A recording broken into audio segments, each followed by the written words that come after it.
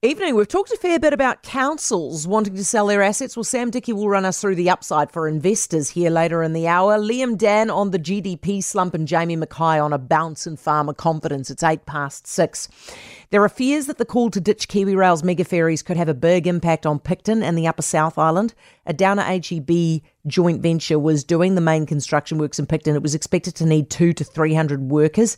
Pete Coldwell is Marlborough's Chamber of Commerce's CEO. Hey, Pete. Hi there, how are you? Yeah, I'm well, thank you. This announcement came as a bit of a shock yesterday?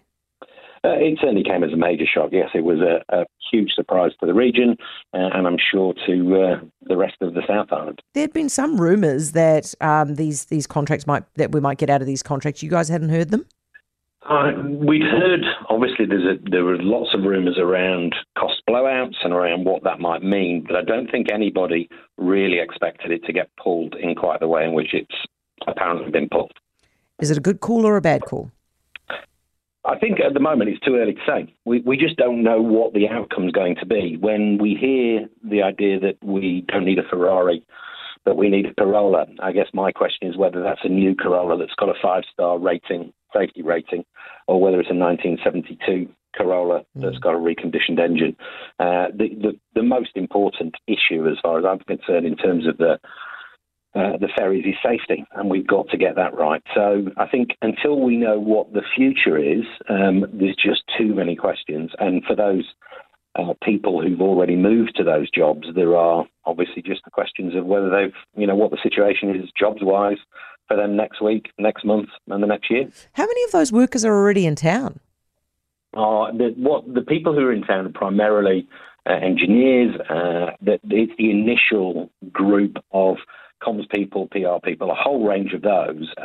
I haven't got the number, but it's a reasonably significant number of people who've already moved into the region or have moved from jobs in the region. And how much work has already been done down at the port in Picton? Well, there's been a fair bit of work done in Picton. So those works, I had a tour with Rhys Welburn, who runs the port recently, and a lot of the start kind of enabling works are just being started to be done. A lot of the road works to make sure they've got access through Picton have been done. So it's not a huge amount, but it's certainly ongoing. And as I say, we just don't know what's the outcome's going to be for any of those. Has the port there, have your councils or anything sunk money into this project? So the council agreed, because the council owned the port, and they agreed that they would look at 110 million. That's a fixed amount, and as I understand it, the contract's pretty cast iron that Marlborough District Council and Port Marlborough will not be disadvantaged majorly by this in terms of that financial commitment. But obviously it's more the broader region in terms of tourism, in terms of housing. There's a whole range of issues for the local region. Is that in terms of, when you say in terms of housing, that's in terms of the workforce that were coming in? Well, yeah, because so some of those workforce have, or the people looking after those people coming in, have committed to rentals with Airbnbs, hotels going forwards for the next year or two. So at the moment, there's way more questions than there are answers. Fair few upset people about it, I'd imagine.